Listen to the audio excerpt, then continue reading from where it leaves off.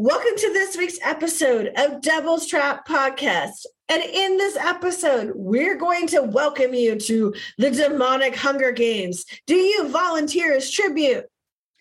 We're going to have to say goodbye to Liz's mullet, honey. We're also going to feature the new supernatural collab between Yeet and Soldier Boy. And Chupacabras, because why not? Let's do it.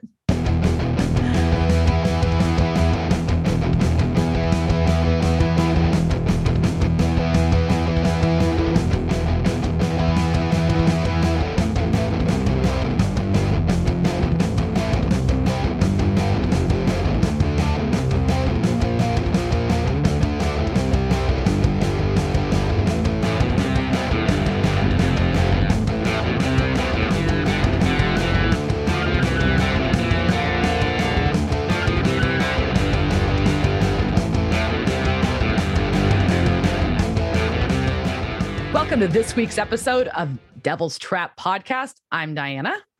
I'm Liz. And you are in for a double episode today. Double feature. Oh, yeah. It's like a mega podcast. You can tell both Diana and I watch Meganet and are like, it's a mega craft. Mega craft. Mega cast. Oh, mega cast. All right. Woo. So So when we get around to it, we'll be talking about the end of season 2. We'll be talking about episode 21 and 22 today. But first, let's catch up because y'all haven't heard from us in a week. And so we've been doing lots of things. Lots of things have happened. Do you want to start off with your exciting trip? Mine was probably not as eventful as yours, but I had a fantastic time in Nashville for Americana Fest. I was there for work, but also it was fun. Got to host a really badass bunch of artists that are from Texas in Nashville, which is exciting because some of them are my friends and some of them are people I enjoy. So it's always a good time to help celebrate the talents of people you like. And then I got to go to this private club and do a shot of Korean snake liquor.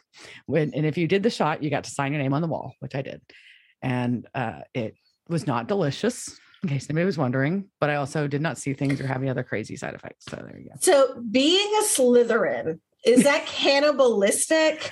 Like drinking your own snake, or like, are you just drinking your snake sweat? Is that like drinking? It's like, I think it's like your own nectar. Like it's supposed to be. You're connecting to your clever essence that tastes like ass. And so here's the thing is like, so beforehand, because I was doing like, people are like, oh, you should do it. Like, didn't think I would do it. And I'm like, there's things I won't do, but like a challenge like that, like obviously I'm going to do it. Duh. I mean, when else am I going to do a shot of Korean snake liquor and sign my name on a wall in a historic building? I don't know. So I'm going to do it. I was like, no, really. Does it have like a flavor? And they're like, no, it's just really, really strong, like crazy, like Everclear times a million. I'm like, oh, I can fucking do that. Like I was all afraid it was going to taste like some earthy or some like weird flavor. And I'm like, no, this is fine. I got this in the bag, guys. So yeah, so I did that. It's for a small shot too, but yeah. And it's funny because they got this Korean snake in this bottle, and then next to it, they have to move the special box that has like a taxidermied rattlesnake in it, which has nothing to fucking do with it. It's just part of like the moment. So it was kind of funny, but it was cool. I mean, so did they bring the snake from Korea? Like, how do we the liquor? It was like, is the snake from North Korea? Is it from South Korea? They say it's North Korean. I don't know. And I did a little Googling afterwards, and apparently like some parts of North Korea, like think it like helps you be like healthy. Or of course it gives you like a big penis because everything in like Eastern medicine is like, oh yeah, take this. It'll give you a big dick. Exactly. Eat this shark fin. It'll give you a big dick. Like that. Because that's what happens when men run economies. Oh, drink this. Big penis. Yeah. There you go. Yeah. So basically I took the shot and then it was like, oh, I don't need a chaser. I need some water because I feel like my breath is flammable at this point in time. Because I was kind of like, oh, I'm gonna need a chaser for this shit probably. And then I was like, no, water is fine. Thank you. Like usually you want something like with a flavor for a chaser. I'm like, no. I just need to make sure that I don't like breathe on a flame and burn something down. But yeah, so that, then I got to run around, like got to go eat some good barbecue. There's a spot that I always like to go in Nashville called the Peg Leg Porker. And so I got to go eat there. They have really good white barbecue sauce, good shit. And then, I got to go, tried to go have frozen drinks with some friends, but the frozen drink machine at Duke's was not working that night. Had some late night burgers at Dino's one night, saw some really good artists, got to see my friends do well, like I said, also at other shows, and got to go see some really cool artists too. I think one of them, you and I were texting, you were watching a punk rock show and I was watching this other artist, and we're like, sending videos to each other of shows in different states. Yeah, like you do. But it was a good time. Kiefer Sutherland was staying at my hotel. I got to see him. I didn't meet him, but because he was getting in his car and leaving, but I got to see him within 25 feet of me. That was pretty cool.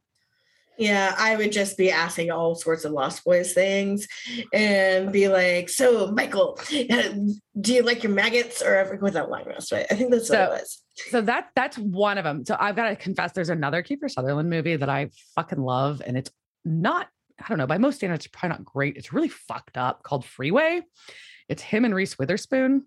And she has a line in it and she goes full Southern Reese. And she goes, motherfucker, at him. And it is greatness. So now I just want to be like, motherfucker. Anyways, so that's what I wanted to do, but I didn't because I didn't want to look like an asshole to Kiefer Sutherland for no reason. Of all the things, celebrities get yelled at, that would probably be a very good one. I know. So, but yeah, no, it was cool. I only went to Broadway for a second. I was really sad. There's a place I really want to go. So I want to go back to Nashville. So we need to go. My sister wants to go with us. But there's a place called Skulls Unicorn Bar or something. And they do burlesque and all this kind of stuff. And it was right by the hotel I was in. It looks super cute and you can access from an alley. So I need to go. And if y'all have been, tell me if it's awesome. It's got fine dining. It sounds I feel like I've been there, but who knows? Anyway. So yeah. That's my story. It was good. Other than that, I've just been mostly chilling. We are counting down to our car show in Deep Ellum. So I've been getting ready, working on that stuff in addition to just work being an asswhip. But yeah, so we're counting down to the Invasion Car Show, invasioncarshow.com if you'd like to register or get more information. October 23rd. Nice little plug there. There you go. You're welcome. So yeah, tell me about Vegas. Vegas was also an asswhip. It was Vegas. We pretty much, the only time we went down to the Strip was on the very last day when we were trying to kill time because we had too much time before the airport. And we're like, let's go to the aquarium at Mandalay because that sounds quiet. Okay. So that was the only time we went to the Strip. For the most part, though, we're just downtown. And, I could see the venue from my hotel room, which meant I could hear the festival from my hotel room. So staying on Fremont Street is not a quiet experience. If any of you have done it, that was a lot. There was a lot of people. I saw, I don't think we saw a bad show, except there was one garage band that were like, ugh, these guys. But other than that, I think also just bands were so excited to play that sure. Everybody just put on fantastic shows. I can't even count how many bands I saw. I must have seen over 100 bands. So it was great. It was really good to see live music out again. Got to see some bands I've known since I was 18, playing the smaller shows afterwards. So it was a great time. And then I came home and died. I'm pretty sure I may have actually crossed over into the light at some point. No. I was sick for 5 days straight, so I'm still not over it. I will trying very hard not to cough or to. All I want to do is blow my nose and not have it feel like I am in a pressurized cabin of an airplane. Because every time I blow my nose, my ears just pop, and they're popping so loud. It's am I losing an ear an eardrum here? This seems dangerous. And every time it happens, it scares you. And it's because you know what's going to happen. And then you're like, oh my God, my ears. And then, they're like, oh yeah, that's just going to be happening. So that sounds upsetting. It's been an upsetting week, but thankfully, I came back and didn't take time off of work. And then I had to take time off of work because I was just I cannot function. I'm literally it was, I don't know if it was COVID or if it was just, don't expose my immune system to a lot. So so it was a lot of fun. Glad it went, glad it happened. The only thing I'm kind of annoyed about is Mariachi El Bronx was supposed to play and they canceled because they had COVID. And I was like, no big deal. I'm seeing them in like next month in LA with Tiger Army. And then of course this week Tiger Army canceled. So I'm like, motherfucker. Like I think they've become my new White Elephant band that I will always try and go see. I mean, I saw the Bronx, but for those of you who don't know, like there was a combination of the Bronx and then Mariachi El Bronx, or becomes like fucking fantastic and this amazing it's thing. So good. So good. I got to see them once several years ago. So I'm hoping, like I keep checking their website, that they'll do a smaller, sometimes, like because they canceled PRB. Bigger show, yeah. That maybe there'll be a smaller show somewhere, which would be great because I would like that too. But so LA is coming up and be there for Halloween. So I am on mad Halloween costume this era happening now. I know. I need to work on that too. There's so much stuff going. We're going to Hollywood Forever Cemetery on the 30th for their Dia de los Muertos celebration. It's going to be badass. Like, it just looks amazing. And I've always wanted to go to that cemetery. So, and because Tiger Army canceled, I may have an extra day to go spook hunting. So hopefully I can find there's like a theater experience going on out right now in a house that's like kind of like it's supposed to be a haunted house that actually has like an interactive theater thing happening in it. May do that, but I don't know. We'll see. Or I may just lie in my hotel room and enjoy not peopling. So I think, that's in a couple of weeks. Diana should be down here and we will go see go find a chupacabra. We're gonna count how many times chupacabra gets mentioned in this episode because you wouldn't think it would, but it's gonna happen. Chupacabra. Yeah. What are you drinking something tonight? I am. I was gonna get PBR in honor of Ash. But then I couldn't bring myself to drink that. And I had a bottle of wine open. So I'm not drinking anything fancy, even though it's our season 2 finale and I wanted to go out, but I'm like, I really should be drinking it all. Probably. And I was like, oh, all right, girl, get it. I was going to drink tea. And then I was just like, well, whatever. It's our last thing. So I'm just drinking some Pinot Noir. I've got some Vino Nobile. I don't know. Montepulciano. Nobile. And it's like nobles of wines. Yeah. It's just so nobile. It's a Garavecchi. That's one of the ones I like. Garavecci. Montepulciano. I will stop offending all of the Italian listeners. I'll go into French at some point. I'm gonna get better. All right, man. So we do have a lot to cover. We do. We're gonna do both episodes in this one fail swoop. And I hope y'all used your time when we were away to get caught up on episodes because we got some shit to digest here. Yeah, shit happened this episode. Shit Episodes. Happens. Yes. Episodes. All right. So let's start off with part 1, which was season 2, episode 21. That was first aired May 10th, 2007. Robert Singer directed it and Sarah Gamble wrote it. And then the second one, Kim Manners directed, and Eric Kripke did the teleplay. Eric Kripke was really involved in both of these. So if you go watch the commentary, obviously there's a lot of things that have been coming to fruition that are happening here. So the second one they weren't assholes. They did air it a week later. So like May 17th, 2007 is when the second one happened. So it's still rough, man. That's still rough. We'll talk about it. We'll get there. Yeah, we'll get to the what's the rough part. So all right, so we're gonna start offside. This cute little cafe, Sunnyside Diner, which they built for this episode from scratch in the middle of outside of Vancouver. And if you'll notice, there's like a giant moat all the way around it. And that's just as it just kept raining because it's Vancouver. And did you notice when they were like walking on a dock, like in between things? That's hilarious. Yeah. No, I was like, that's a random little building by itself in the middle of nowhere. And the song playing for this intro is Boston's Foreplay / Long Time. Yeah. I think I've got Boston. Oh yeah, he says it was like, yeah, and then he's like, they're joking about the onions, and then Dean wants pie, and then I made a note. I'm like, please bring me pie too, but can you turn off Boston because this song is awful. Yeah, fucking Boston. And then the radio starts skipping, and so Dean knows something's fucked up because Sam's inside, and and as we've all learned from this show, if your radio starts acting up, it means something fucked up's happening with Spirit, right? Yeah, I mean that's fair. Yeah. So Dean runs inside to go find Sam, who was supposed to be getting his food and pie. And I was really bummed. There's like a classic country song playing and I could not get it. But anyways, it's inside. I'm sure someone on the internet found it and it's going to tell me I'm dumb and didn't search hard enough, but okay. Yeah, no, I wasn't paying attention to the song because I was looking at everything on the walls. So there is this giant, giant hamburger painting on the wall, which is so weird. And Sarah said that the set designers just went crazy because they didn't have a motel in this episode. So they're like, we're throwing everything in here. Okay. If you think about it, they had no motel.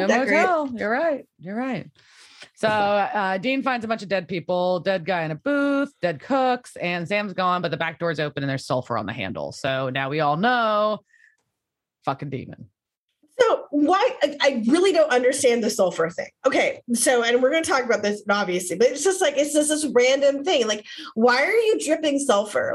Is that just it seems very selective as to when the sulfur is spread. And it seems also it's really hard to be super sneaky if you leave sulfur everywhere. It's bright yellow and it's stinky. Yeah, I mean, so it's is it a fart? Are they running away and being ah! And just leave a demon fart on the windows and and then they scamper off with whatever mischief they're going to do. I mean, if I was a demon and I permitted sulfur farts, yeah, I would be doing that too. But yeah. So so Dean's yelling for Sam, and we've cut to Sam waking up on the ground outdoors in what looks like an old Western town that's been abandoned. Ooh, ghost town. And this was actually supposed to be an industrial abandoned orphanage, but the city of Vancouver was like, hey, look at this great ghost set we have. Do you want to film here? Are you going to film here for free? And they're like, we like free. So they changed it and it does work. It really fits. And it ties in with the next episode as well. So, so there's got no cell service. It's a band. There's no one around. But then he hears a noise and decides as he's wandering around and is about to smack someone upside the head. But instead it's Andy from, I forget the name. Episode, who's also one of the psychic kids like Sam. I don't know how to describe it. Is that a good way to, the birthday psychic kid? I don't fucking know. What do we call these kids? They call them psychic kids and actually, so Sarah Gamble calls them the Psychic Breakfast Club. And so this whole thing, you think about it, there's so much, if you watch, there's so much exposition that's being crammed into every time, you meet a new one of these kids, right? Because you're like, hey, Andy, what's going on? What are you even doing? Blah, blah, blah. And then now we're like, oh, hey, Ava, what are you doing? What's been going on? And Ava's actual character said a psychic Ally Sheedy. So it's this is the Breakfast Club and making the Breakfast Club fist. It's in the air. So speaking of Ava, she was locked in a shed of some sort. So Sam breaks her out and he asks her where she's been because Sam and Dean have been looking for her for 5 months. Because remember, we left off, she disappeared. They went to go, or she left and Sam was worried she didn't make it home safe. So he went to go look for her and they found her fiance dead and her gone and sulfur. So she's like, oh no, I saw you 2 days ago. What are you talking about? And is like, oh my God, my fiance must be freaking out if I've been gone this long. And Sam didn't really say anything. Oh, he did. It's awkward. There's gonna be a lot of this awkward pause of, oh, Brady. Brady. So they hear another voice and there's Chu. It's a army soldier walks up and saying that he just woke up in Afghanistan. And then this chick, Lily, who's real pissed seeming just off the bat. But so Sam does he verifies what we've already all figured out. They're all the same age and they all have these abilities. Yes, they're the psychic kids. Okay. So, which is kind of and then Andy talks about how much he's been working on his psychic abilities. And he's now, not only can he just like give suggestions of people to do things, he can put images in their head and tell the story about how there's a guy he doesn't like. And so he puts gay porn in that guy's mind all the time. Yeah, real grown up, Andy. And then Lily gets really upset because like her power is he touches somebody, their heart stops. And I'm like, that is a shitty superpower. It really and like other superpowers to get, like that one seems really fucked up. Yeah. Unpleasant. So, and then so she's like, I can't leave the house. And then Sam is explaining to him that the demon must have brought them all there. And as you can imagine, people are probably not going to take that. That's a demon. Diamonds are here. So we cut, and Dean's now with Bobby, and they've got a map, and they are trying to figure out. They're looking for Sam, and they're pointing out that like everything on the map's pretty quiet right there. And then all of a sudden, Ash calls, ta-da! And he's like, I don't have anything on where Sam is, but I've got some really huge news I can't share over the phone. So they're going to Roadhouse. So we cut back. There's a little cut back and forth here back to Jake, our new psychic kid, and Ava. And he like basically is like, they're like, that's, and all of them. And it's like, they think Sam's fucking crazy. There's like, he's talking about fucking demon wars and psychics, and it's just too much, which is kind of fair. And like, that's a lot to process. It is a lot to process, but also you were in Afghanistan last night, buddy. Quit pouting. And now you're not. Now you're, yeah. So Jake kind of wanders off and sees like some girl in like this little frontier town, and sees like a little girl in a window.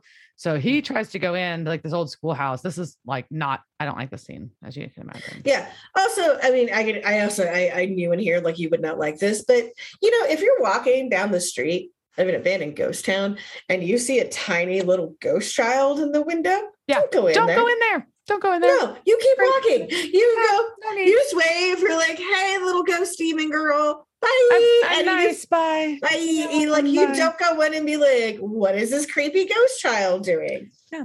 So yeah, all of a sudden the chalkboard goes from being blank, and here's a like chalk on the board. And then it says, I will not kill, over and over and over again. Well, that's a fucking lie, apparently. But anyways, so a little girl. Well, maybe if she'd written more, she would have learned. I mean, I don't think she wrote it enough times. She had more chalkboard space.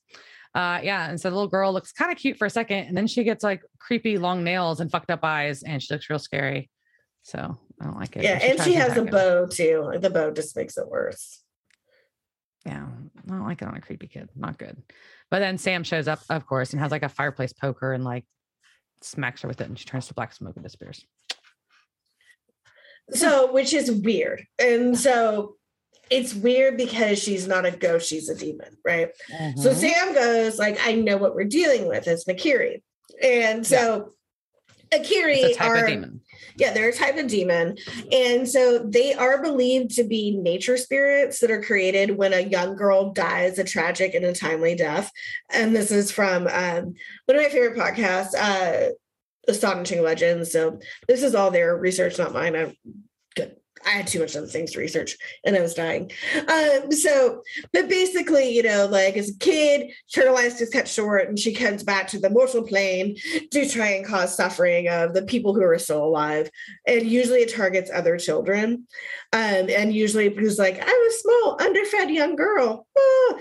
And so if it's a kid, they're going to try and gain their trust by playing with them. Yep. But if they're adults, they're going to be like, I'm a victim, help me. And they're also supposed to be able to like shapeshift and stuff. They live in caves and they come around dusk to hunt. They also are said to feed or gain power from human misery. So like if they have like death and disease around them, they're going to grow more powerful. And I also learned a really great term from Astonishing Legends. So they're also a psychopomp. That is the best word I have heard all year. Psychopomp. Didn't all our friends have that hairdo? I'm pretty sure all of my friends had psychopomps. So technically, though, psychopomps are omens of death. And if you encounter one and they do not try and hunt you down, they will merely sing that it means that there's illness and death that are soon to follow. Thanks. Yeah. So psychopomp. So that was the best thing I learned. So yeah. Well. Yeah. So anyways, then this is the point where it's kind of important. Sam recognizes the bell that was in the town square. So like the town square, and there's this giant bell, and it's got like this oak tree on it. And so it's Cold Oak, South Dakota, which is a town that was so haunted that everybody fucking left. Yeah. So Cold Oak doesn't exist, but it is apparently was largely based on a town in Pennsylvania called Dudleytown. That was also a town rumored to be so cursed that everybody fled. The town turned into a horrible place where people committed suicide or went insane. And by the 1800s, it was abandoned and is now known as America's own Village of the Damned. Is actually like cut off to visitors, like you can't go in there. So there's some interesting stuff. And at some point, we'll get back to Dudleytown. That's terrifying. Yeah. That's terrifying, but I'm also like just rebellious enough to be like, why can't I go in there? Yeah, no, I want to go. Like, yeah, let's go Dudleytown. I also don't want to go back to Pennsylvania. Sorry, PA. I don't really love you. So anyways, but Lily's pissed about this whole thing still, and she's like, nope, fuck this, I'm leaving. And basically, and she confesses at this point that she accidentally killed her girlfriend by touching her on accident, which is really sad. And my comment is that I don't trust Lily at this point in the notes, but that's me. And but she's, Sam's worried that Dean's dead. We all need to stick together, kind of pep talk and go collect up all the iron and silver and salt that we can. And everybody's like, wait, what? But they do it. Yep. Let's go look for salt, people. Oh, here's this. And then Bobby and Dean pull up to Roadhouse. And it's a very sad scene because Roadhouse is no more. It's gone. Roadhouse has been burned down completely. Yep. And with so the people in it. With people in it. And the first thing you see, I don't know if you noticed this, but there is a monkey on the ground. Did you see it? No. Yeah. Okay. So now that I've mentioned it, if you ever go back and do a rewatch, every time you go into the Roadhouse, you're going to notice a monkey. And I waited until now to talk about the monkey because it's important here. But so when George Newman, who is one of the set decorators, joined, he brought this porcelain monkey that he had used in other shows and basically became part of the Roadhouse, became part of Harvell's. But like every director that shoots there always starts on the monkey and then pulls out. So if you go back and look at the other episode, like even at the beginning of this episode, you'll see when they're talking to Ash, they start off with the monkey and then they pan out. So like the production designer wanted the monkey to go away because the directors kept like focusing on the fucking monkey. But they're like, oh no, the monkey stays. And so when the Roadhouse burned down, Robert Singer was like, George, give me that monkey. And they scorched it and they put it down. Aww. So on the scene, the first thing you see is like the burnt monkey. Well, then they're walking through trying to figure out what was there, what happened. And they see a wrist with a watch, and it's Ash's watch. Yeah, which was also another funny story because they had that watch that they had like in the first scene, like you saw it on there, and you're like, it was very obvious that Ash is looking at the time on his wrist. Yes. And they said, like Kripke said, for weeks I was writing, it's a corpse with a mullet, and that's all they wanted to have was like a burnt out corpse with a mullet. And finally they were like, I guess we can't show the charred mullet corpse. So that's why the watch is there. But I would have preferred to see like my mullet one more time. Aww. So for you, Ash, pouring one out, and like I said, I'd be drinking PBR, but that's disgusting. Yeah, it's not good. So we cut back to South Dakota, and Lily is off in the woods by her fucking self because she's a dummy and she left, tried to leave. And of course she hears giggling and rustling around. So we know bad shit's about to happen to Lily. So, but Sam and the others are all trying to gather weapons. That's when they realize that Lily's fucking gone. And anyways, that's when Ava's having some weird dizzy spell. And then but Sam found a spittoon. Did you see that? He found a spittoon. And they start hearing giggling, and they're like, oh shit. So they go outside, and Lily's been hung from the windmill in the center of town. Yeah. It is a pretty epic. I like that shot a lot of her hanging there at the river. Like intense. Yeah. It's really good. Really well done. Yeah. So they're all fucking upset, and Ava's really upset, and they're basically, it's like they were not, they're basically, how are we chosen ones when we're all just going to get fucking killed here? So they want to leave, but they realize they can't because Lily tried and failed. So Jake's the one that goes to take the body down, and Andy decides that he is going to try to connect psychically with Dean. So that's one cool thing about, like, I guess Andy's newfound psychic abilities is he's going to try to send an image to Dean of where they are. Think of like the data plan you could have with that. Like you would never have to text or call, just be like, "Doo, doo, doo, doo, doo, doo." And then like, oh, look, there's like, here's my headphone, paging Dean, paging Dr. Hasselhoff. Yes. So you cut back to Bobby and Dean, and Dean starts getting like a gnarly headache and like falling over, but he sees flashes of the bell, and he's just kind of confused. But then he realizes that what he saw, so he tells Bobby. Bobby's kind of worried, and they're like, "Oh, Bobby's like, I know where the fuck that is. I know where he is." So because you're the smartest, Bobby. Team Bobby. Yes. So yeah, this is Team Bobby. Bobby. Yeah, so because you're the smartest, Bobby. And then we're gonna flash back to Soldier Boy. At this point, this is when I started calling Jake Soldier Boy. I have many nicknames for Jake during this, but at this point, I kept getting that Soldier Boy stuck in my head. Superman, Superman. Oh, and then watch me crank it. Blah blah blah. So every time he talks, I'm like, he's like, we have to be strong. I'm like, yeah, crank it, Superman. And so.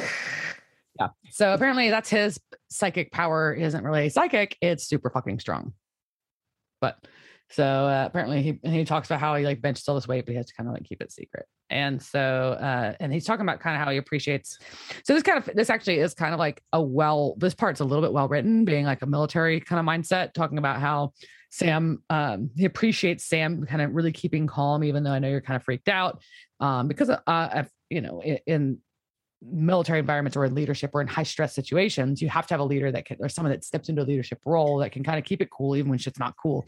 So that was kind of interesting that he points out that he's observant enough to know that Sam is freaking the fuck out, but also that he's, appreciates that Sam is keeping it together, even though shit's fucked.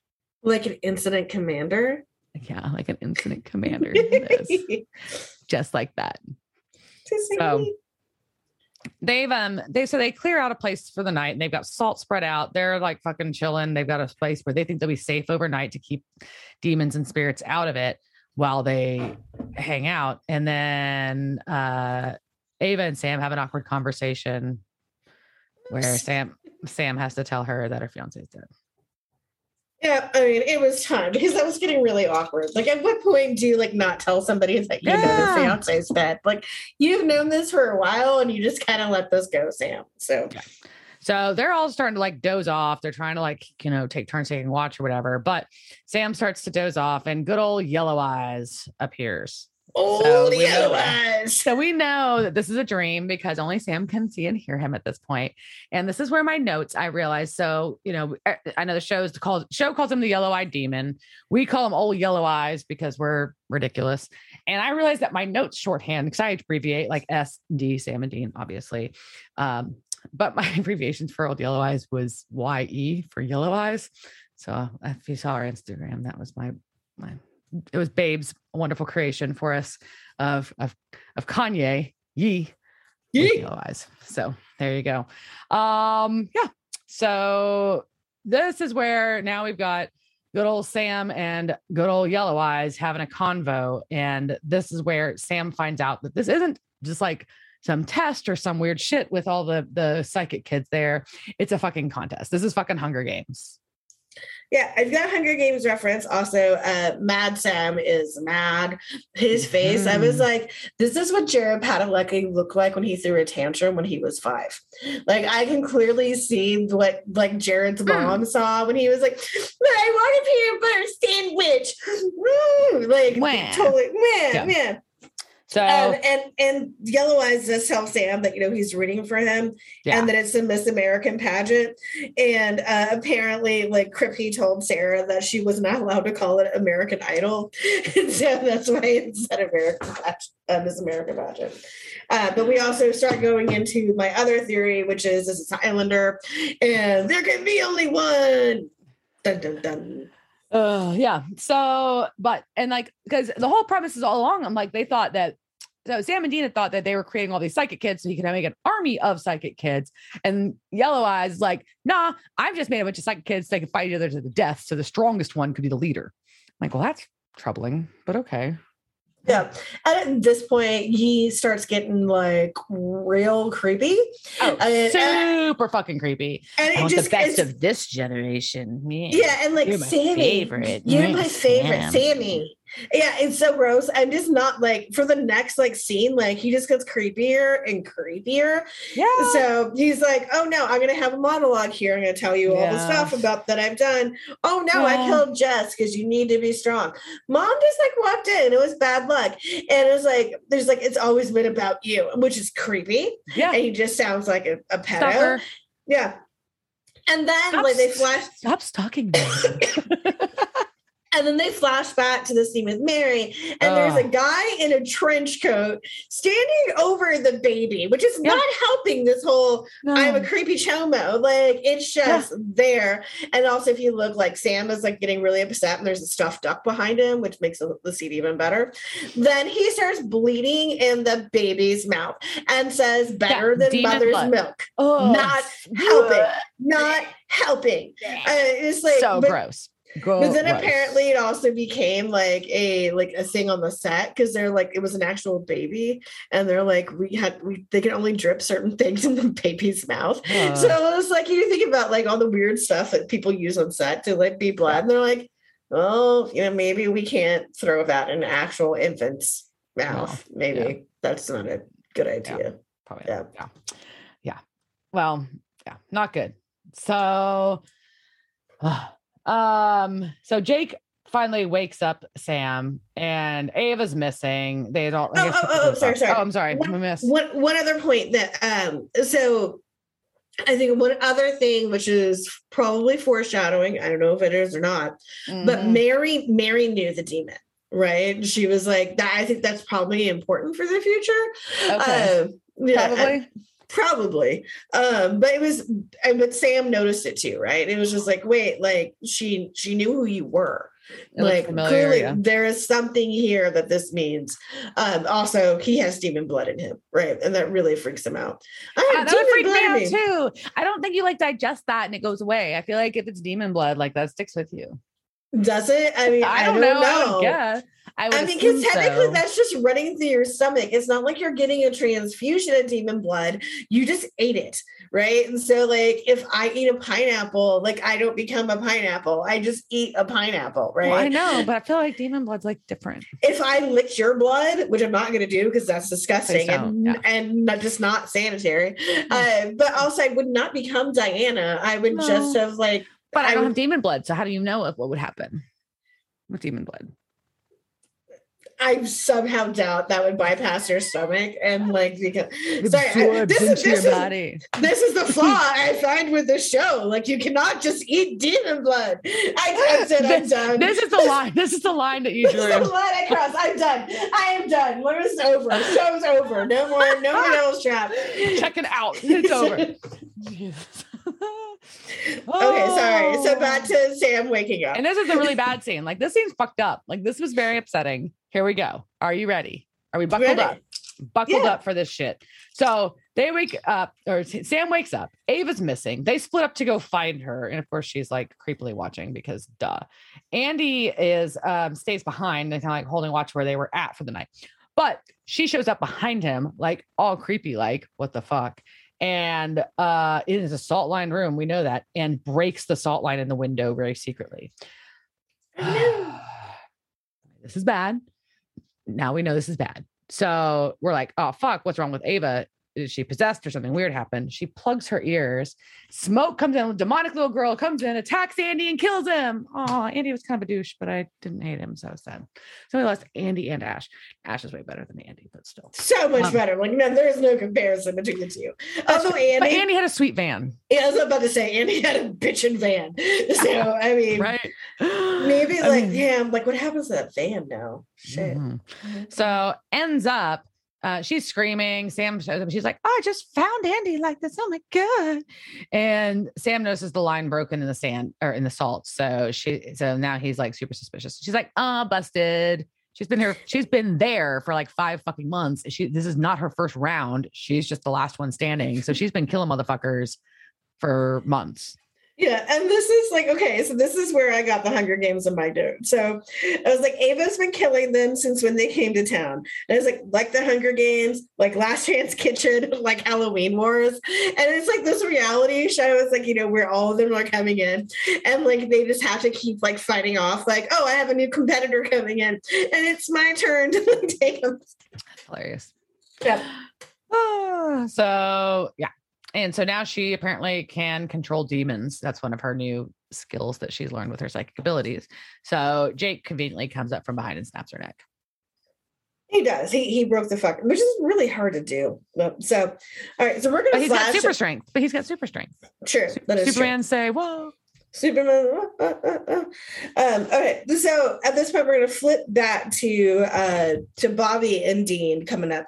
And before we get to that, on the commentary, Kripke and Singer were talking about Baby. And at this point, she wasn't named Baby, and so the fans had a name for her, and I'm so glad it did not stick. They called her Metallica. I saw it somewhere online, and I was annoyed. I had to ignore it. Yeah. So apparently, like all the live journaling kids, especially Live Journal, that's like what they were calling her. And I'm so glad that Baby is what stuck and not Metallica.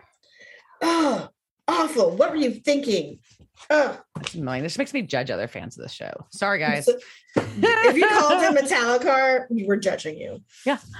Yeah. And so, yeah, they decide they have to go into town on foot because the road's blocked. So that's the quick overview of the Bobby and Sam showing up, but that means they're there. So that's good news. So Sam's like, hey, maybe we can leave now that Ava's gone because she's not here to summon demons. This will be sweet. Let's escape. But Jake also had the same vision that Sam did with Yi and knows they can't both leave. But Jake's confident he can kill Old Yellow Eyes, but not so sure Sam can. Boom, boom, boom. So now they got to fight. Fight.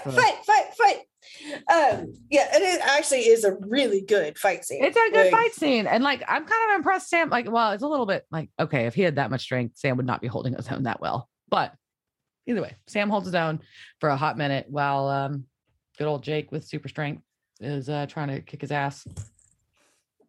Dean shows up as they're fighting. And but Sam refuses. So Sam refuses to kill Jake because we all know Sam has a soft spot, right? Everybody knows this. This is Sam's downfall. And also probably the best part of his humanity is that he does have a soft spot for human life, does not want to kill Jake if he does not have to kill Jake. So he walks off. And as him and Dean connect, Sam gets stabbed real bad in the back by Jake. Like real bad. Yeah. Like real bad. He does real bad. And then Sam fucking dies. No. And I have in my notes. Aren't you glad I didn't make you wait a week, Diana? I would have fucking killed you. Yeah. So this is where the point where I was like, if I was watching this in real time and had to wait a week, I'd have been so pissed. But also, here's my asshole comment is I know I've got like 15 more fucking seasons and I've seen enough previews that I know that it's going to be okay. I just want to know how they make it okay for now. Well, and even if you're watching this show, I mean, in real time, it's still intense. It's still intense, no matter what, even knowing that. And it's going to get. I know the series doesn't end. I mean, I know like that. So, but yeah. And they completely racked it up in the next episode too. So, okay. Like I said, we're doing these back to back, so we're not going to take a ton of pauses here.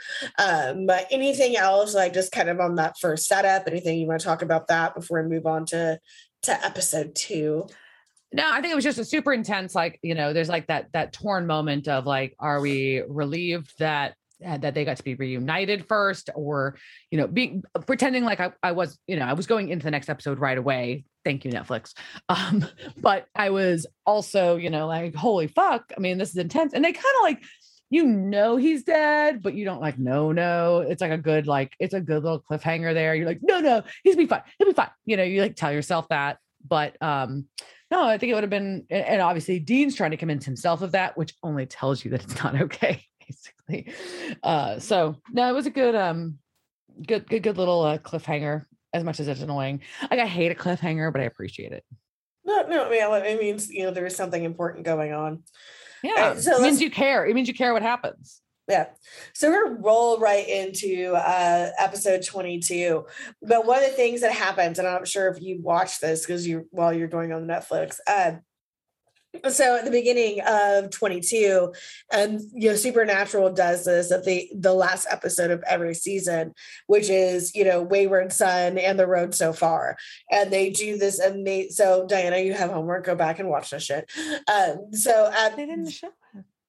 You probably just had skip recap on with Netflix. Okay, I'll check, but I didn't think I did. I'll check.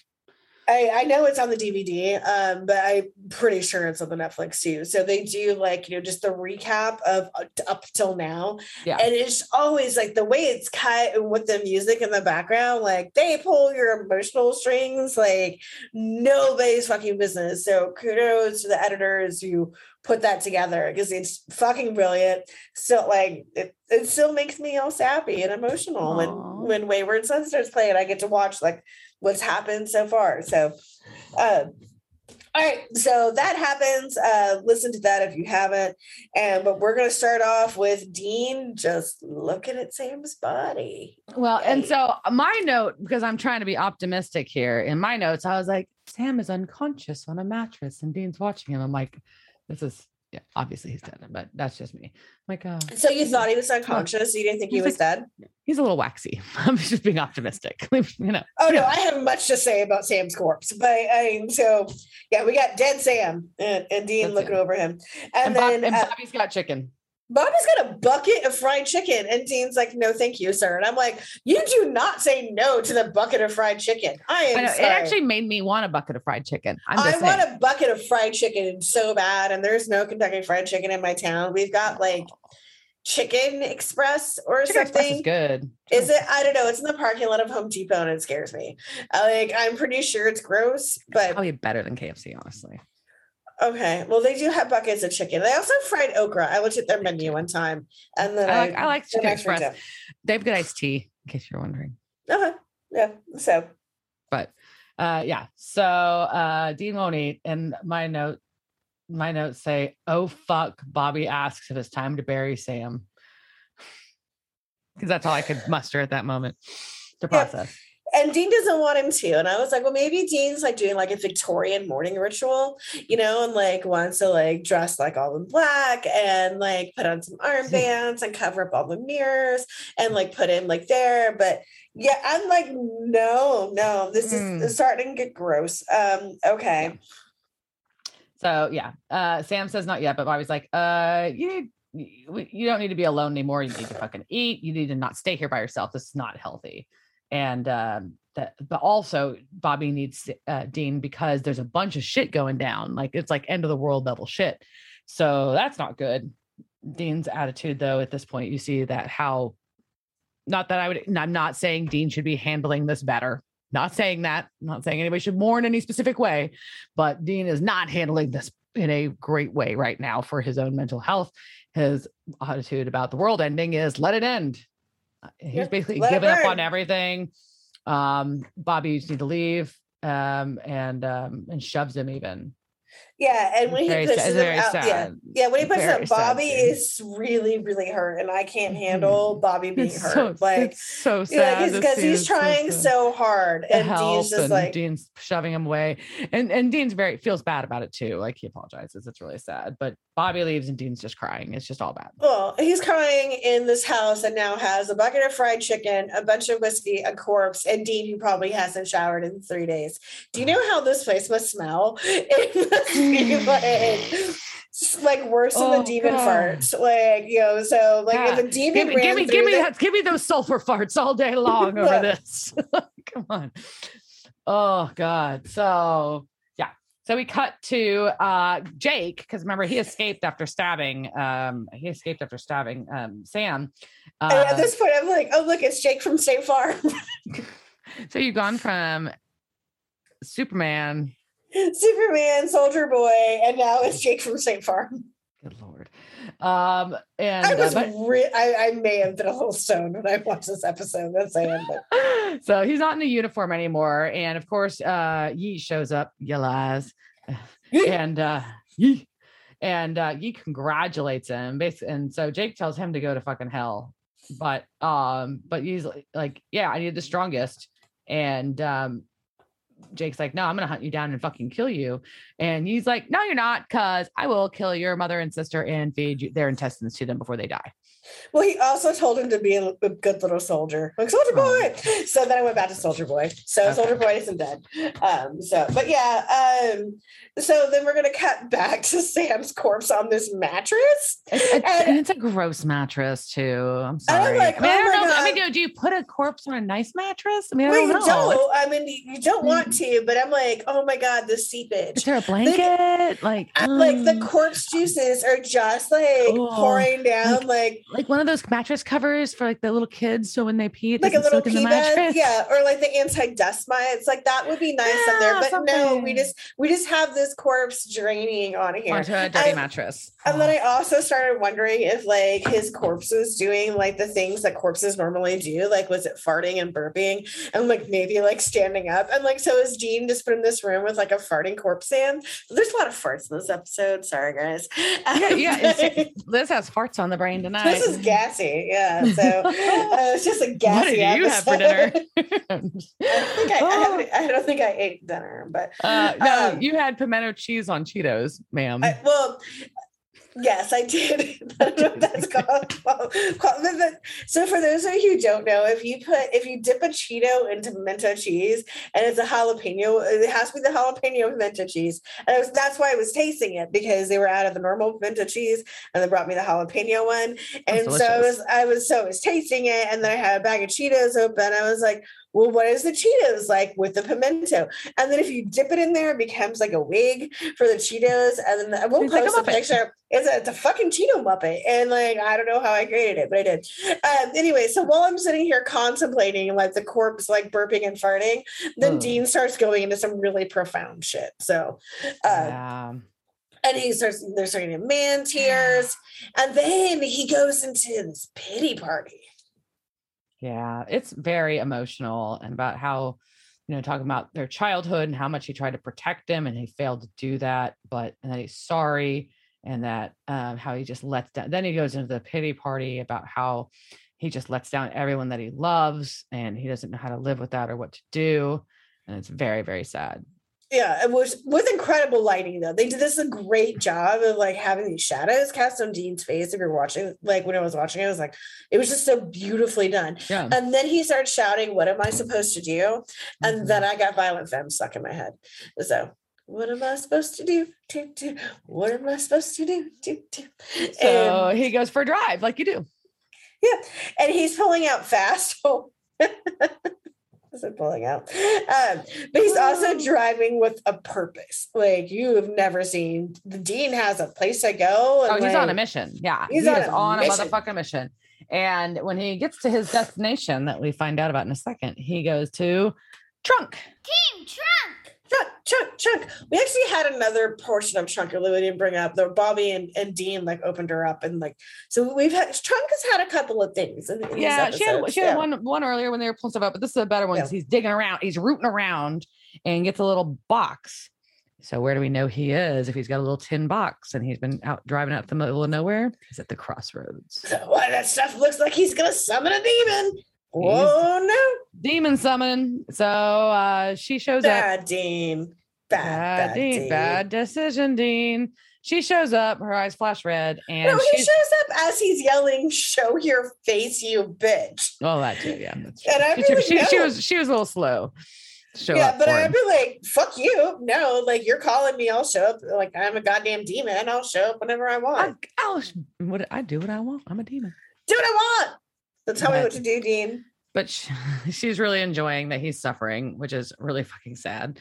And she knows what he wants. And she's like, nah, not going to do it. No. And he just keeps negotiating because he wants to bring Sam back and is offering his soul and for 10 years of life in his soul. That's all he wants for Dean, or for Sam, excuse me. That's what Dean's offering to the demon. She keeps going, no, no, no. And he keeps lowering the years. And oh my God. Well, she does say needy guys are a turn off. And they are. And I have that noted. And she also noted that Sam was starting to smell. So I am not the only person worried about seepage. You caught that. Yeah. No. Yeah. It's not good. Yeah. And then they go down to 1 year. And that if Dean tries to break the deal for any reason, Sam will drop dead. And they seal the deal. Then they make out. No. Yeah. I do that a lot watching these episodes. No. Yes. So, Sam wakes up alone. His stab wound's pretty much healed in his back. And Dean just walks in and gives him a hug. And Sam's like, ow. It's very huggy. Very, very huggy. And just nonchalantly, he's like, glad to see you up and around. So, and they piece together what Sam remembers and doesn't remember. And basically, like, Sam just basically remembers Dean and Bobby, like, showing up and then being in a shit ton of pain. And that's about it. But he doesn't really understand how he got all patched up from the wound. So Dean's like, no, Bobby did it. It's cool. So Sam immediately, though, wants to go out and find Jake because he's like, fuck that guy. Fuck him. I'm after him. That's it. Fuck Jake from State Farm. Yeah. So, but it's kind of weird. Like, usually, like, how it goes is like, Dean's like, let's go, ready to go. And then Sam's like, meh. But this time it's kind of the other way around where Sam's like, let's go. We gotta get this motherfucker. And Dean's like, no, we need to chill for a minute. Let's chill. And this makes me sad because I'm like, oh, Dean wants to chill because he doesn't want to go on a mission and risk their lives because he wants to spend time with his brother because he knows he only has a year left. And this is sad. That's an interesting take on that. Yeah. He just wants to savor that he's back. I think that's what I was like. That's how I read it, at least. So they have a shit ton of fast food and like garbage foods. They're eating all of that. And Sam withholds from Dean what Yellow Eyes showed him about Mom and about like that whole background. Like, Sam's not telling Dean everything now about that situation, which is a little odd. And is also really questioning how he's alive if Yellow Eyes was so dead set only one of them could survive. Like, how are Jake and Sam both alive? So Dean's just like, no, you just need to recover. It's totally fine. And kind of like play it off. Dean has to give Sam the bad news about Roadhouse and Ash, but they still at this point don't know if Ellen's alive or not, which is sad. Yeah, I'm like, Ash is dead, and a bunch of other hunters that didn't matter in the storyline. Like, it was like, Ash is dead, and then a whole bunch of other people are dead too, and all are like, oh. So now the other problem too is that Sam's like, well, fuck, we better go talk to Bobby so we can resolve this shit. Because if shit's fucked up and we need to go after Jake, we got to talk to Bobby first. And Dean's like, no, you should rest. And now I'm like, oh, fuck, because Bobby going to know something went down if Sam's suddenly alive. Yeah. So this whole, like, I want to savor things with my brother is more like probably Dean's covering his ass that he did something he knows is real bad. Yeah. And now he has to pay for it. I was just sharing a hot take at the moment, it happened. So obviously Bobby is very surprised to see Sam alive. And so he knows that something's kind of like going on weird. So Bobby starts sharing with them what he's been finding is a lot of satanic omens all over this area in the Midwest, basically, except for this one spot in southern Wyoming, which just seems really random. And I was gonna make some shitty comment, which I know Wyoming is a very beautiful state. I'm not knocking Wyoming, but part of my head was like, there's nothing fucking there. No demons don't even want to go there. But they're done. Yeah. No offense to Wyoming. I'm sorry. I want to visit. It looks beautiful. But anyways, I still tickle myself. So anyways, Sam's like, okay, let's go check this shit out. Bobby and Dean do have one private moment, and Bobby was like, "Oh, hey, let's go look at I gotta get something out of the car, Dean. Now, I think we need to have a private moment about the fact that your brother was dead, and now he's not dead." What's up, Bobby Dean? calls him the fuck out, knows exactly what he did, asks what his deal was, and Dean tells him he only has a year. Bobby's fucking pissed, rightfully so. And he calls him out like real hard. Like, what is it with that you and your dad itching to go down in the pit? And that why do you have such a low opinion of yourself? And like this, like, just it was a really good call out and very accurate. Yeah, I think we're also getting into a lot of real root of Dean's issues here, because he's just like, I wasn't supposed to be here. Like, so well, that goes back to his dad's deal. Like, there's yeah, a whole thing there too. So it's like layers of things. yeah. And so like this whole season, where the past season 2, Dean is the entire time felt guilty for being alive because Yep. John sacrificed himself so Dean could live. And so this is pretty much like how that all, to me, like this all comes full circle. And I think in Dean's head, this is all justified because he shouldn't be alive anyways, is his take on it. Yeah. And that, yeah. So, but I also think Bobby's right. Like, this is low self-esteem shit talking here. Like, it's some sad sack shit. We talk about, it's like some pity party, sad sack shit. And that doesn't mean that grieving is easy or that he shouldn't be sad if his brother died. It just means that balancing out, instead of going for your own feels, think about other people involved. Even the ones that passed, but whatever. Yeah. Anyway, so Dean basically begs Bobby not to tell Sam, and that's kind of where it leaves off until they hear a noise. What's that? There's someone in the junkyard. It's Ellen.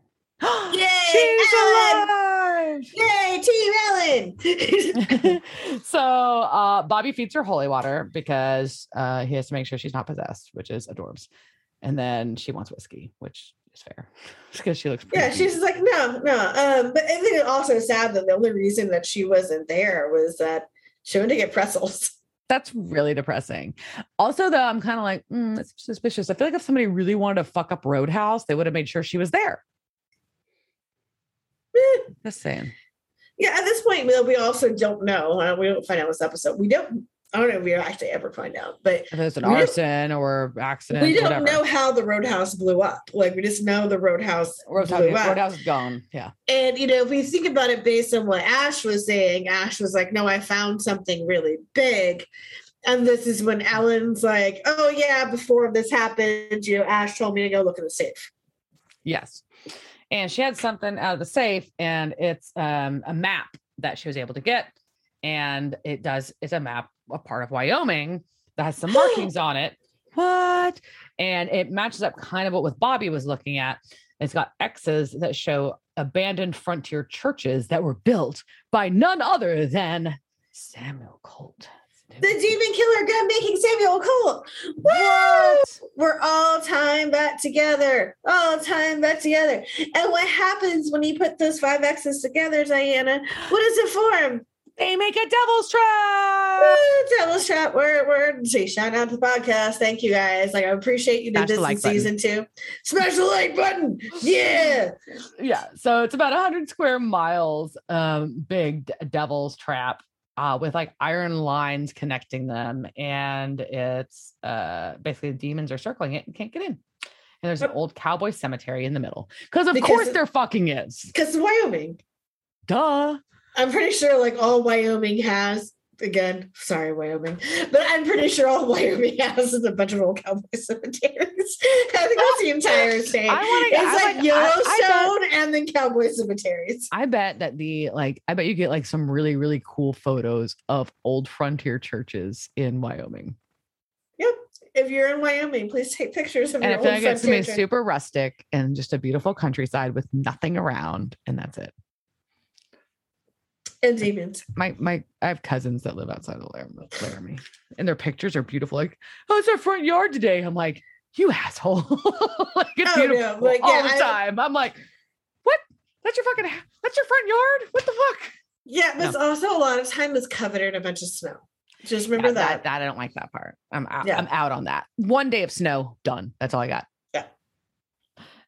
Yeah. So they're going back and forth, and they're like, well, the demons can't get into this thing because it's a devil's trap. And they realize, what if the devil's trap's actually keeping something in instead of keeping the demons out? Boom, boom, boom. Ooh. So, and that this devil's trap is so fucking strong that Bobby's like, yeah, you need like an A-bomb to get into it. There's no way a regular demon could get in. So we cut to Jake. Good old Jake. State Farm Jake. All right, it's State Farm Jake and Yee. All right, they got Yee. They're at these train tracks, which are part of they are the iron lines between these 5 or whatever between the frontier churches. And basically like Yellow Eyes is like, yeah, you got to walk like 50 miles in and open this crypt at the cemetery. Here's the Colt gun. That's the only thing that can open it. Have at it. It won. So we got the Colt coming out. Oh my God, the actual Colt. Like we've never seen this since John traded it to Yellow Eyes. Yeah. So this is the Colt was back. And also, you want me to walk how many fucking miles? Fuck off. Like I've done some long road marches in the fucking army, but 50 miles is pretty far. I'm just saying. I did, last Tough Mudder was 10 miles and we walked it. We didn't run because I'm an old woman. And that took many, many hours. It was a long time. And I'm pretty sure like, at least like get him a horse or something. Like why make him walk? Like, I mean, I get it. A car can't drive. Of course a car can drive there. Like we saw the map. The map had shit in it. There's churches, there's everywhere. Why can't you fucking drive? Like, it's a long walk. 50 miles will take a long time. If you do the math, like an average, like marching pace for a military soldier is going to be about 15 to 17 minutes per mile. Doing math. Diane, stop. So, there you go. Anyways. So yeah. And so good old, Jake is kind of like, yeah, no, I don't really want to do this shit. It's bullshit. And so Yellow Eyes basically explains to him that you've got nothing else to fucking do. Your life is basically over. You disappeared from Afghanistan. You can't go back to the army. What are you going to do? Go take a fucking factory job. You're not going to be able to support your family. Your mom and your sister are fucked if you don't do this for me.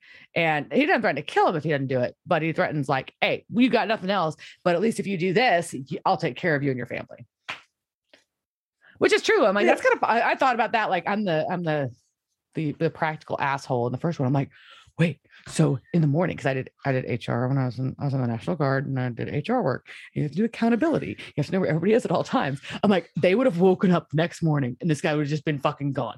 Do you know how much panic there would have been? Like, this would have been a big fucking deal. This guy just disappeared. And like at some point you're like, oh, is he dead? Is this going to cause like a bombing? Is this like, what the fuck is going to happen? It's a big deal. So just have a military soldier disappear from base. Boom. Like that's a big deal. Not base, yes, but Afghanistan. Yeah. Like, I mean, obviously this was before 2021. This was, but yeah. We still had people there. Yes, we did. But yeah, like huge. Like there would have been like, because there have been so many like people kidnapped. There'd been people like hostages taken, and there'd been people who on AWOL, and there'd been people that had been, that had converted and flipped sides. Like it would have been a fucked up deal for a dude to just disappear. Some MP would have had the worst day ever. Oh, God. Just like and some officers just and also the poor person in HR having to do that fucking paperwork. Like somebody had to do so much paperwork. A lot of paperwork. Thanks, Yee.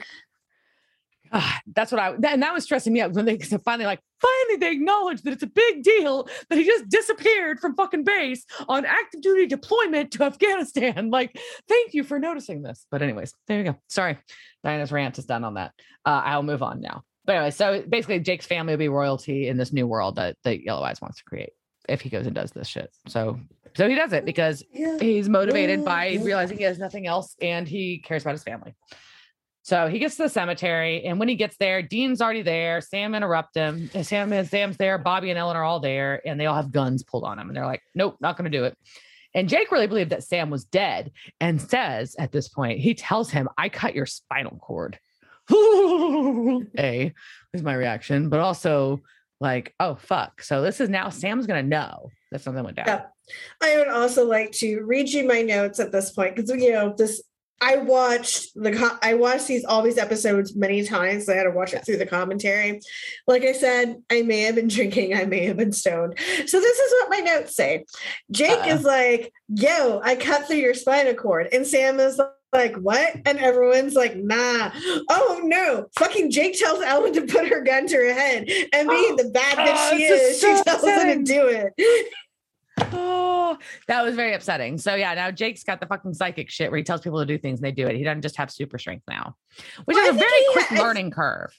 I think he said he has some of it, but really like his main thing was like, I can like lift up this Humvee or whatever. I thought he didn't. I thought he only had the super strength. I don't know. And then like, but they made a comment, like Ava had talked about, like, it's amazing how fast your shit develops if you start focusing on it. And that's when he's like, oh, that's when he's like, yeah, that's what I've been doing. So anyway, so yeah, they all drop their guns except for Ellen, who's got the one to her head. Ugh. And so he takes the Colt, and like the Colt is like the key to the crypt, which I thought was goofy. I'm sorry. I was like, womp womp, but whatever. It's also very phallic. We're going to shove the Colt in the hole. So he jams the Colt in the hole, and he gets pumped full of lead. Jams it real good. Jams it real hard in there, and then he gets pumped full of lead. Yeah, he gets shot a lot. Sam shoots the fucking shit out of him. Yeah, and Sam does not look good in this moment as he's shooting him. Like it's not good. This is dark. This is very dark, Sam. But he's no longer tantrum Sam. This is Sam is there. Sam is pissed. But not looking great. And everyone's also kind of concerned. They're like, oh, this looks bad. But whatever, we've already inserted the phallic thing into the hole. And so it's gonna start spinning, and oh no, it's hell. It's a hell gate. Oh my god, we have hell gates, Diana. You know what that means? It's a fucking hell gate. We're going to talk about hell gates. Yeah. Does that mean we're talking about hell gates? We're going to talk about lore. Yeah, we're going to get into some lore here.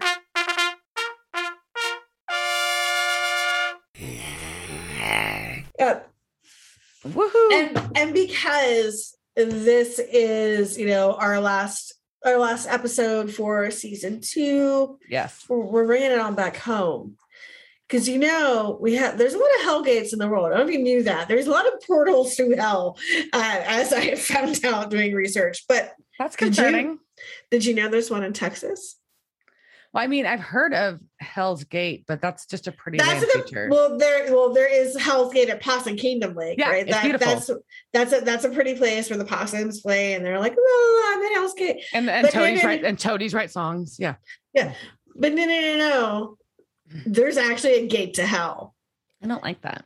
In Lubbock. Of course it's in Lubbock. Yeah, there's also there's nothing cool in Lubbock, guys. I'm sorry. Sorry, guns up. There we go. All right. Yeah, I go to Texas Tech, whatever. Yeah, no, there is nothing there, but there is a gate to hell in Lubbock, Texas. So have you been to Lubbock? Your sister went there, right? She did. I've been once. I've been twice. Once for her graduation and once for like a social outing. So did you go to the cemetery? Liz, I didn't go to the cemetery. Buddy Holly is buried in that cemetery. A lot of people go to that cemetery. Yeah. Yeah. So there's a cemetery in Lubbock where Buddy Holly is buried, and that is what everybody will tell you about that cemetery. But they'll also tell you that behind the cemetery is a train trestle. And so this train trestle, it's got some swamps on either side of it, and it's a gate to hell. Just so you know, go to Lubbock, go to hell. There are a lot of burials near this trestle. So if you look at the map, you'll see it's not in the cemetery, but it's right behind it. There are a lot of burials that have happened near there. But so Billy Fisher, the director of the Lubbock Ghost Investigation Society, he said that the train trestle symbolizes a crossroad. Oh, get back crossroads between the physical world and the spirit realm of existence. So at this train trestle, they have seen figures, apparitions, spiritual orbs, and even, yes, chupacabras. Yeah, they got chupacabras. I told you, count how many times I got chupacabras. You're like, yeah. So, there during the day, like this area, if you look at it, it's really nice. Like a lot of people go there to fish and to bike and do whatever people do in the woods. But at night, the atmosphere changes to become uncomfortable and frightening. Ooh. Uncomfortable. It's just uncomfortable. So psychics do report the impression of something dark and sinister lurking in the area, not welcoming the visitors or the psychic investigators. And there is a secret door or a gate that takes you straight to hell. I don't know. I honestly could not find any evidence of the actual like door or gate. They're at the end of the trail leading to Hell's Gate, in quotes. There's a pretty big mound of dirt, and there's 2 fence posts there, and they said that used to be a gate, and it was said that this was a trail that captured spies and the Union Army were hung. There's also stories that says this was a common place to hang outlaws or cattle thieves, because you know how we feel about our cattle thieves in Texas. Yeah. And then everyone says like this gate was the last thing they saw before going to the tree that stands beyond there where they died. And there are also others who say that a gallows was once there where there was this tree now. There's a lot of stories about like what happens here at Hell's Gate in Lubbock. So some stories, including the one that was on the Travel Channel's Ghost Loop. I watched that whole episode and can't get that back. But so,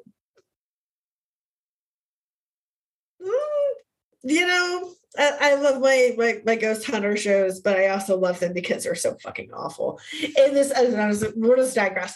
Okay, so in this episode of Ghost Loop, so in Ghost Loop, and I don't think it's on anymore. I think it was on for just like a season or 2.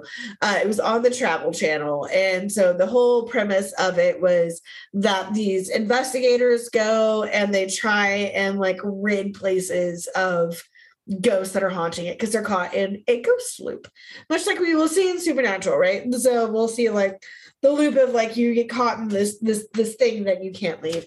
And in this episode, there was a woman who said that she had brought home a spirit from while she was ghost hunting at the cemetery and at Hell's Gate.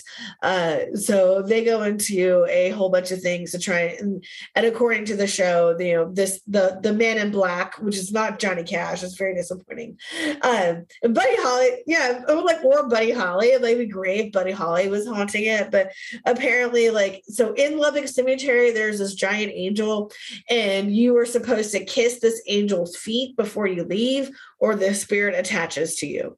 And so she didn't kiss the angel's feet because gross. She didn't say it was gross, but I'm like, yeah, that's disgusting. But so she thinks this is why the spirit attached to her. And now, according to the investigators, the spirit wants to eat her children's souls. Also, according to the investigators, the spirit also blew out their tire and like took it off the car on the way into town, not like they hit a pothole or anything.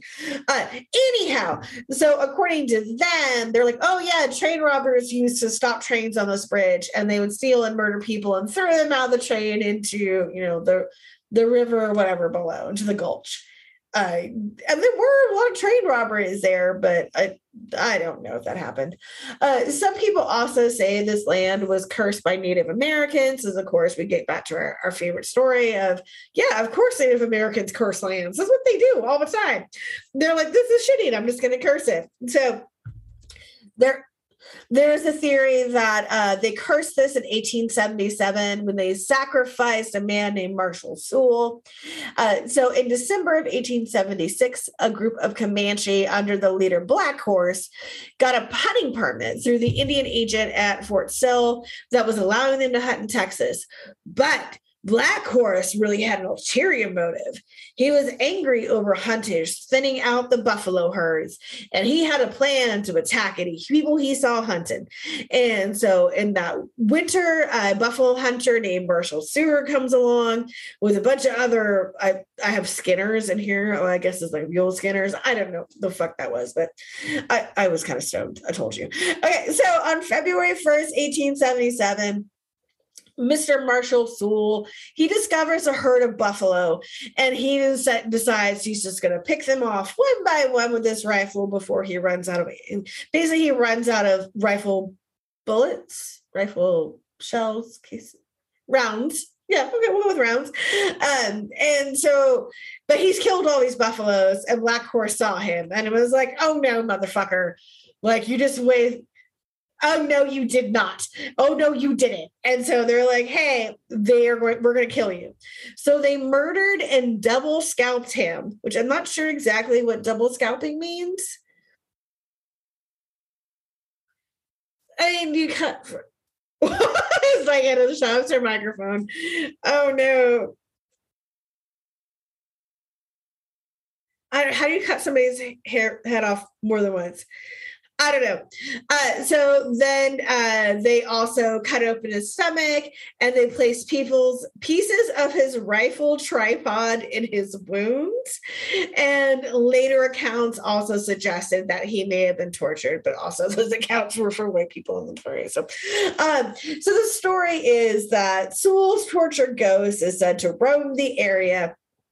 And you'll come across him. He'll be moaning. He'll be bleeding, and it just became kind of like this teenage thing. Like everyone's like, "Oh, go to Hell's Gate and try and find the ghost of Sewell."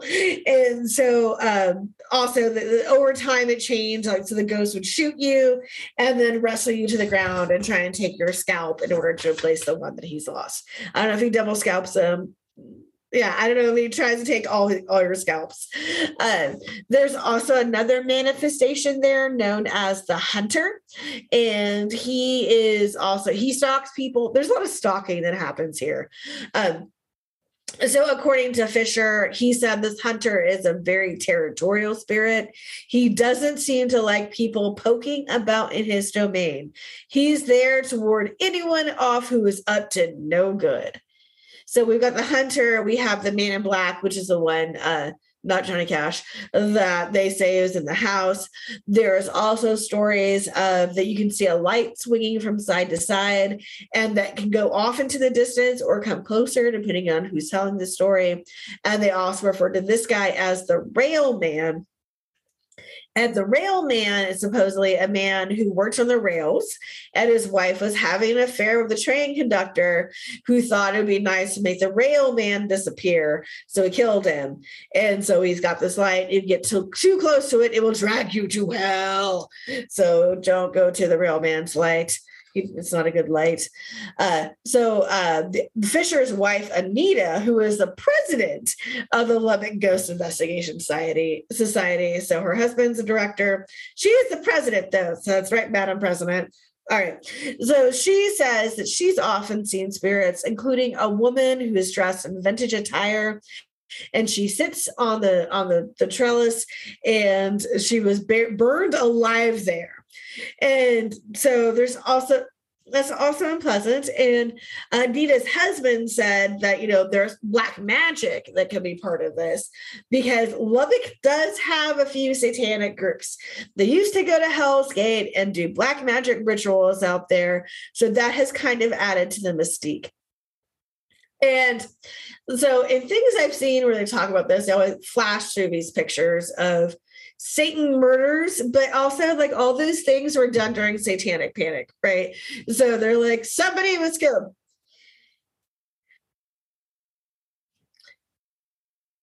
Yeah, they're listening to Metallica, worshiping Satan, and then burned people, and now they're haunting it. But clearly this is, if you guys don't know, Lubbock is in the panhandle of Texas. It is very Bible belty. So clearly everything that is black or evil is satanic. So other ghosts in this area, there is, like I said, the Man in Black. There's just some general moaning ghosts, some moaning myrtles there. People often see a red-headed general in a Confederate uniform, which is some bullshit, because we know redheads don't have souls, so how they become ghosts. There are also the ghosts of two wealthy brothers that were murdered off of Highway 287, and they haunt this because they're buried in unmarked grave there. Someone also said there's two young girls, one with fair hair and the other with dark hair, and they lurk in a foliage near an old loading dock. And these girls are said to have been molested and killed nearby, and they haunt the region to this day. And there's also another story of another young woman who was hanged from the train trestle, and she could be here crying through the night. And if you look at the paranormal investigations, there's a lot of pictures of her like hanging from the trestle. Trestle is a good word. Yeah, it's a great word. So I mean, there, like I said, there is the angel in the cemetery. Kiss her feet if you go. Don't, because that's disgusting. You're gonna kiss some bird shit. But there's chupacabra sightings, but also I did want to point out if the idea of this being a portal to hell or other dimensions, for those of you who did not know, Lubbock is one of the sightings and one of the more infamous UFO sightings. In 1951, there was this really big like formation of lights that happened in August and September. It was investigated by the Air Force. Like they did a whole thing in Wright Pat about it. So I think that's interesting. If the idea of there's a portal and also everyone's like, we saw all these like UFOs there. I just think that's kind of, yeah.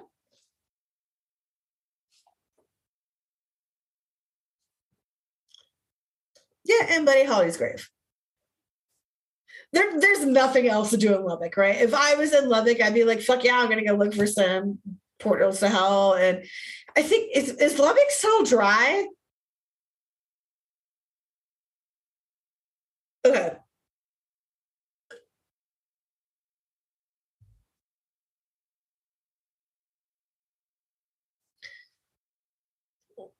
Well, you just said it like on a podcast, so all our dozen of listeners.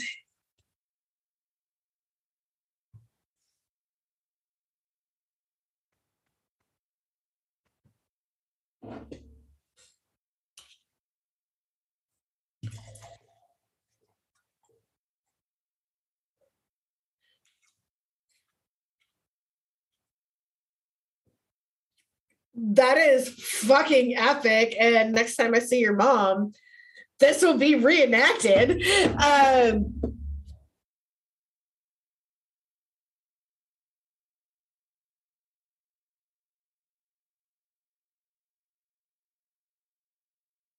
actually have no idea what song you're talking about.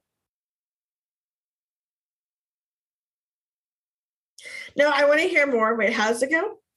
No, I need to know. I don't remember the song, Diana. You have to sing more. All right. All right. Anyhow, so that is the story of yeah, so this is the story of maybe one of the Hell's Gates in Texas. Diana's looking at me because I said one.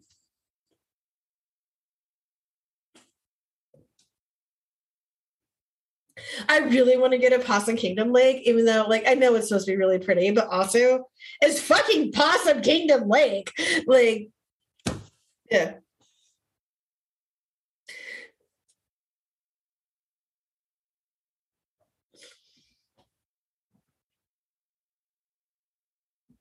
No, there was a day. Yeah, the day I discovered that Possum Kingdom Lake was a thing, Diana was like, "Oh yeah, I used to go there." I'm like, "Fucking Possum Kingdom Lake," and there's a Hell's Gate in there. There's a place called Hell's Gate in the middle of the. No.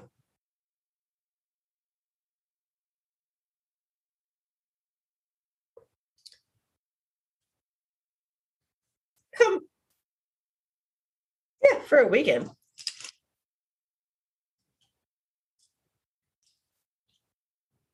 I am very good at drinking beer on a boat, and I love fishing, so I really, we'll go, we'll fish, we'll get a Hell's Gate, and then go to Lubbock, and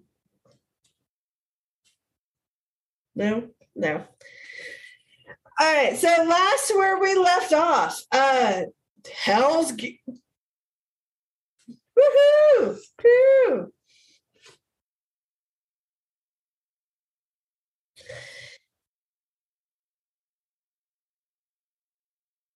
Oh, this is not the worst CGI was in this episode. Like this is pretty bad right here. But also the smoke snakes here, like all I could think about are, the whole remember when you were a kid and like some of the fireworks that you were allowed to play with, like the little pellets of the snakes? Yeah, because those yeah, which is I'm sure like some terrible toxic thing. Like that can't be good. Well, I know, but there were also one of the few things that I was allowed to light, right? Yeah, like my parents like, oh, play with this. Until my dad was like, I'm gonna shoot Roman candles at you because that's my father. But that's what all these like little smoke snakes remind me of. They're just like little tablets like rolling up.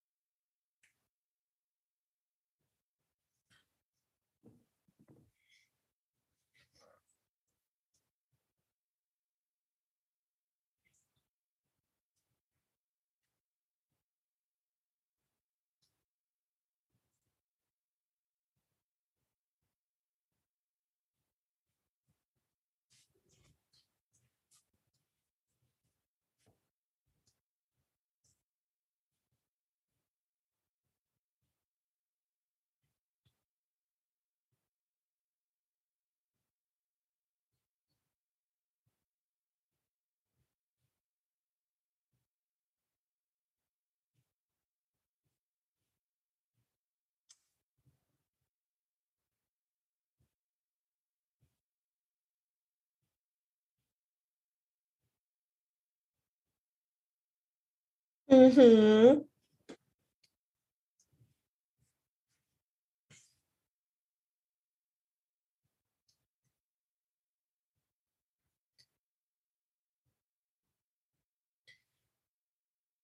Yeah, he says something really. He's like, He's like, I couldn't have done it without your pathetic, self-loathing, self-destructive desire to sacrifice yourself for your family. That's harsh, Geet. Like, damn, like that is fucked up. Yeah, yeah, that's fucked up.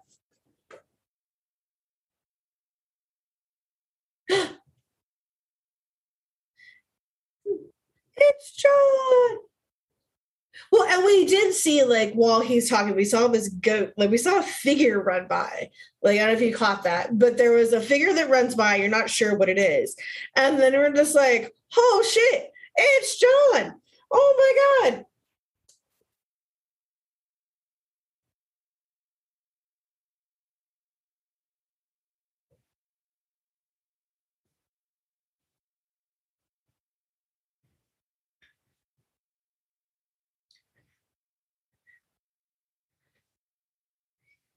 Yellow Ice is dead. Oh my God, he did. Thank God. Thank Satan. Like this.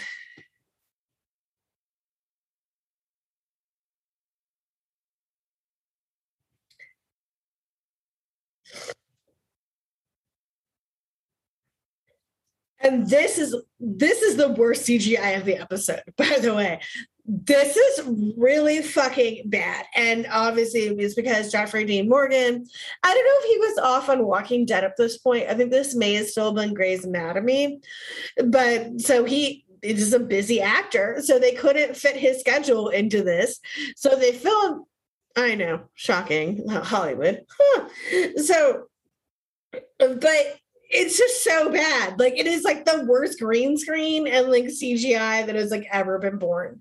I know there's worse, but it's terrible. It is awful.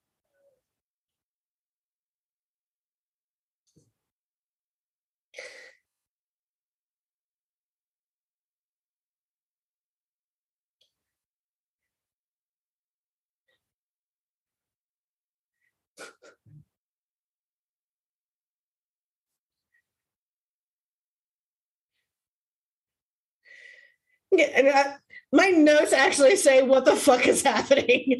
So we've got like um,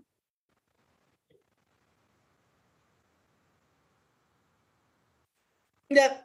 Sam makes a really stupid smile and he's got his man tear comes out. Like he's got a man tear. Dean's just like covered in blood. And they're just standing over this corpse of Yi. And they're just like, oh, what the fuck has happened?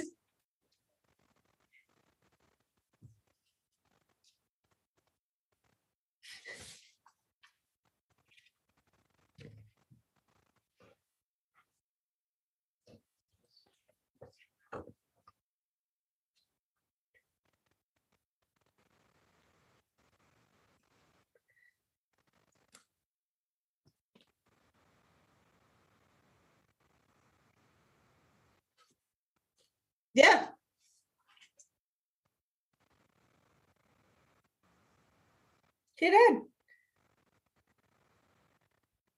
Well, he doesn't know that. Yeah, yeah.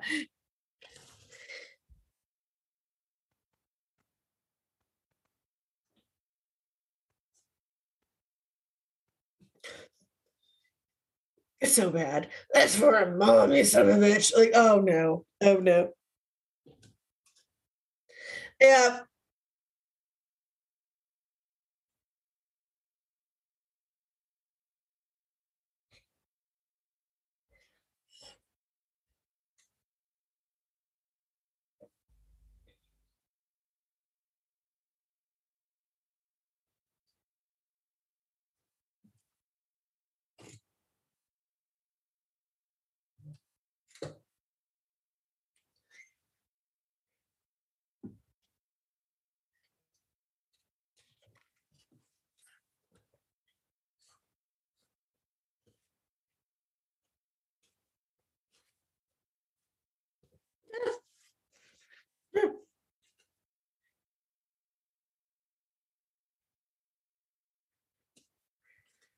Yep.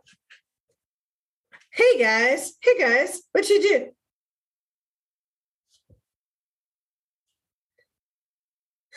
Yeah. Did you see all the smoke snakes? The smoke snakes just like that. There's a bunch of shit. Like, was it like 1, 2, 3, 4, 5, 6? And it kind of looks like five to me, but cool. Like hundreds, thousands. I need to get drunk. Yay! Team Trunk! So we have work to do. And that is how season 2 ends. Yeah. So to recap, all right. So Sam has died. He's come back from the grave. Dean sold his soul. We have a bunch of demons or something that has just come out of a hell's gate. Ash is dead. Ellen's alive. We don't know where Jo is. She's not here. Yeah. John has escaped. He saw some light shit. So we're assuming in place. Yeah, so that leaves us going into season 3 with this. Also, do we know if what was brought back from Sam is really Sam? That's where we're at the end of season 2. So I guess like the question for you, Diana, is we could talk about this as just the culmination of these 2 episodes, but really it's this is season 2. So what was your overall take on season 2?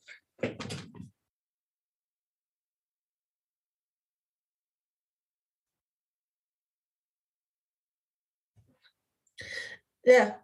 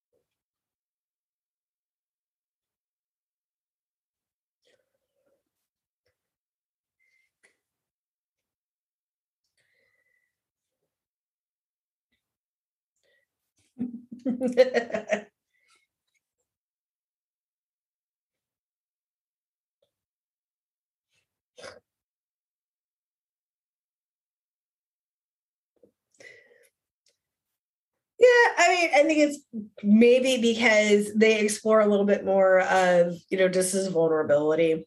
That is possibly there, but he does get to be a little whiny bitch, which I'm not a whiny bitch. I don't like it, which is why I don't like Sam, which is why I'm Team Bobby, and also Team Ellen. So Team Bobby, Team Ellen, Team Drunk. Yeah.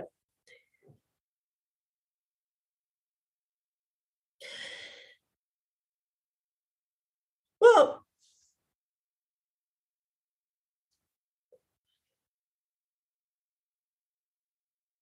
yeah.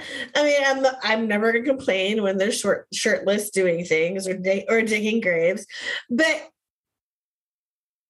and I think like so listening to like commentary and stuff of like especially when Sarah's in there and giving her thoughts on this, but I'm not sure if the network really knew the amount of female fans that they were going to attract with it, because it's not a really female oriented show, right? We've got a lot of violence, there's a lot of ghosts and like scary, and granted it was CW, so CW is typically skewed towards a female audience, but I'm not sure they really were prepared.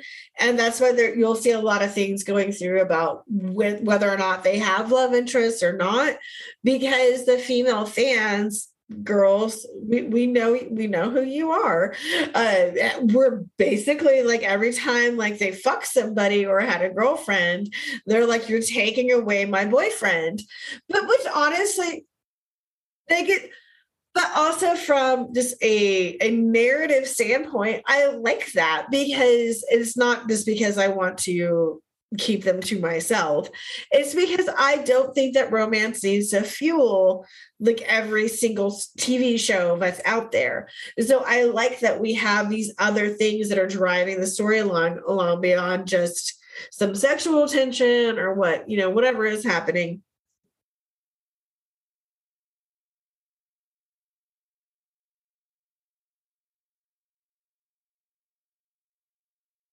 No, I have lived, yeah.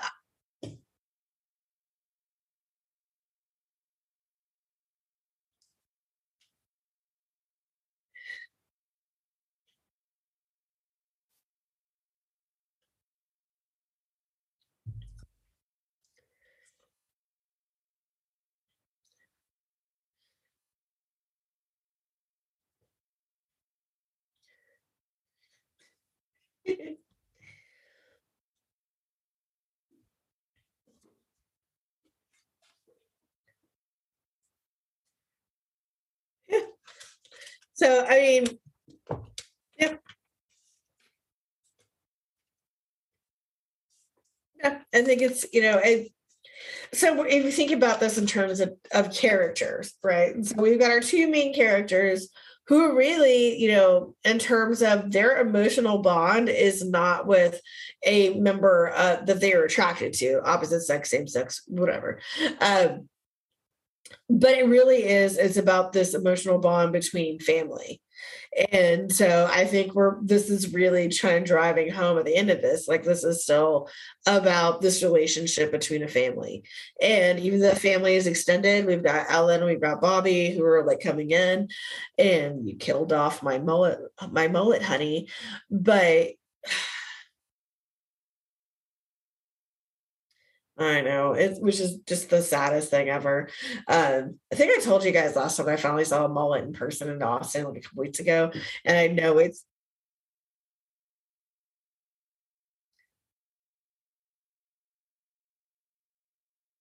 armadillo ice cream sandwich, armadillo ice cream sandwich. That is my obsession right now. Diana ate fried butter, guys. She ate fried butter. That's disgusting. That's so gross. Mhm.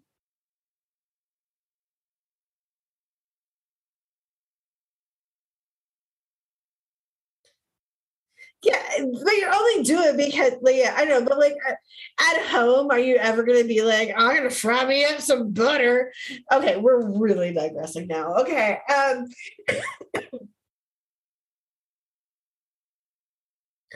Woo! All right. Thank you guys for hanging out for all this. And season 3 will be coming to you next week. We're not taking time off this time, so because we totally took off. So yeah, I think that'll close out season 2. All right. Well, cheers, Dirk. Thanks for listening to this week's episode of Devil's Trap Podcast. Be sure to follow us on Instagram, Devil's Trap Podcast, Twitter, Devil's Trap Pod, or you can email us, devilstrap@devilstrappodcast.com. Don't forget to subscribe, leave reviews, and share it with all your friends. We're available at all your major podcast listening devices, or you can always find us at devilstrappodcast.com. Thanks. Devil's Trap Podcast is a Don't Be a Dick production. Meow. Intro music, arrangement and performance by Dave Cox. Piano arrangement and performance by Bobby Orozco. Meow.